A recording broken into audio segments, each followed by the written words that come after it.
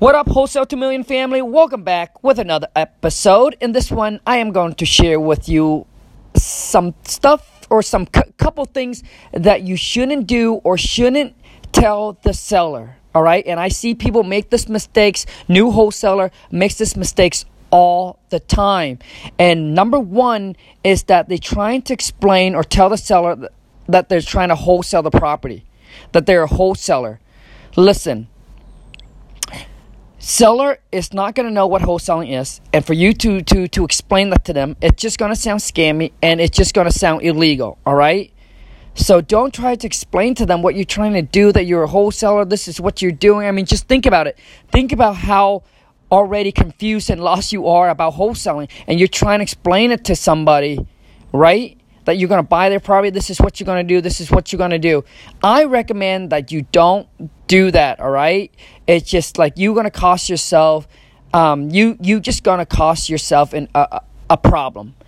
And that is, it's going to be hard for you to be able to do business if you come across with every seller and you try to tell them that you're wholesaling and explain to them exactly what you're going to do, all right? I mean, just come in acting as you are the buyer, you're representing.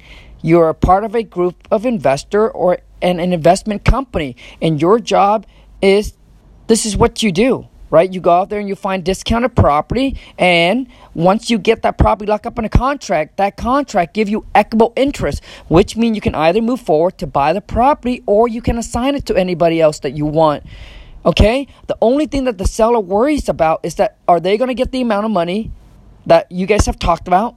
And also, too, is the time that they need to move out, right? They don't care what else you do. They just want, the one thing they worry about is they don't want to be scammed, right? They don't want to be scammed. So they're more concerned about, hey, you coming in, you just need to do what you say you're going to do, which is, hey, this X amount of time, you're going to move forward to buy my property or whatever it is. That I just need to get the amount of money that we've talked about and agreed upon. Whatever we have agreed upon, that's just need that's just what needs to happen, right? So don't try to explain to them, because if you do, I promise you, it's just gonna cause an issue, all right? It's just gonna cause an issue. Another thing is that I got a lot of people that wants to make an offer right on the first phone call when they talk to the seller. Do not try to make don't make your offer on the first phone call. What I teach is that what you do on the first phone call is you just collect and gather information on the property and build rapport with the seller. So you don't get distracted while you're talking to them on the phone. And I did the exact same thing when I first started, all right? And then I lose track of what they were saying. I would just focus on, researching the property, figuring out the number, yada, yada, to see if I can make this deal happen, like right there on the phone call. No, the first phone call, whether you're calling the seller or the seller's calling you, you can stay focused on building rapport, figure out what's the reason why they're selling it, what's their motivation, right? Why they're selling the property. And also, too, is that ask questions regarding the property so you can get all their information regarding, is there a mortgage, the repair costs, bedrooms and bathrooms and square footage, is there any garage, right? What they think the property's worth, what do they want for the property? Those are some key important, right? And the most important is why. Why are they selling the property? What is the situation?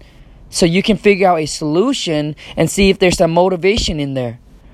So you shouldn't get distracted or focus on doing any kind of research, but just to stay focused, okay? And just to stay focused on the information. I get people on Instagram and YouTube all the time say, "Okay, Kong, should I make my offer on the first phone call?" The seller calls me, because we also do a cold call role play. For those of you who haven't checked it out, follow me. Go ahead and subscribe to the YouTube channel, Wholesale to Millions. And every single Friday, 9 a.m. Pacific Standard, I do a live cold call role play where I actually call you and act as a motivated seller. And then one of the subscriber, it's just, they're the buyer, so they do their thing. And you will find some of these are on the phone trying to make the offer on the first phone call. All right. And it's just like to me, that is just not how you do it. Right. Because I started out, that's what I did, and it was just, I lost focus, I lost attention on the seller, right? So to me, the first phone call, whether you're cold calling or the seller's calling you, is just to gather information. Then you set the appointment, right? Then you set the appointment to call back to make the offer to the seller.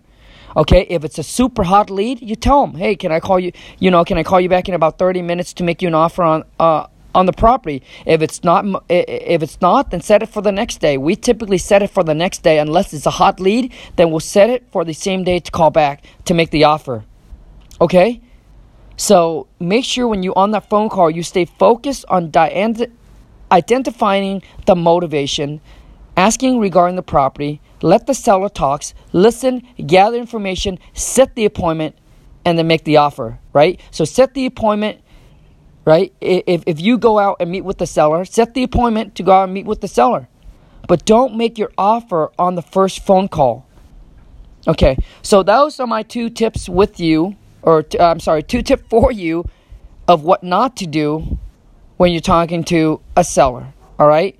So anyways, I hope that helps. If it does, show me some love. Give this this podcast a share and gets people onto the family. I really appreciate you guys a lot. Thank you for taking the time. To listen to this, and I'll see you in the next one. Ciao.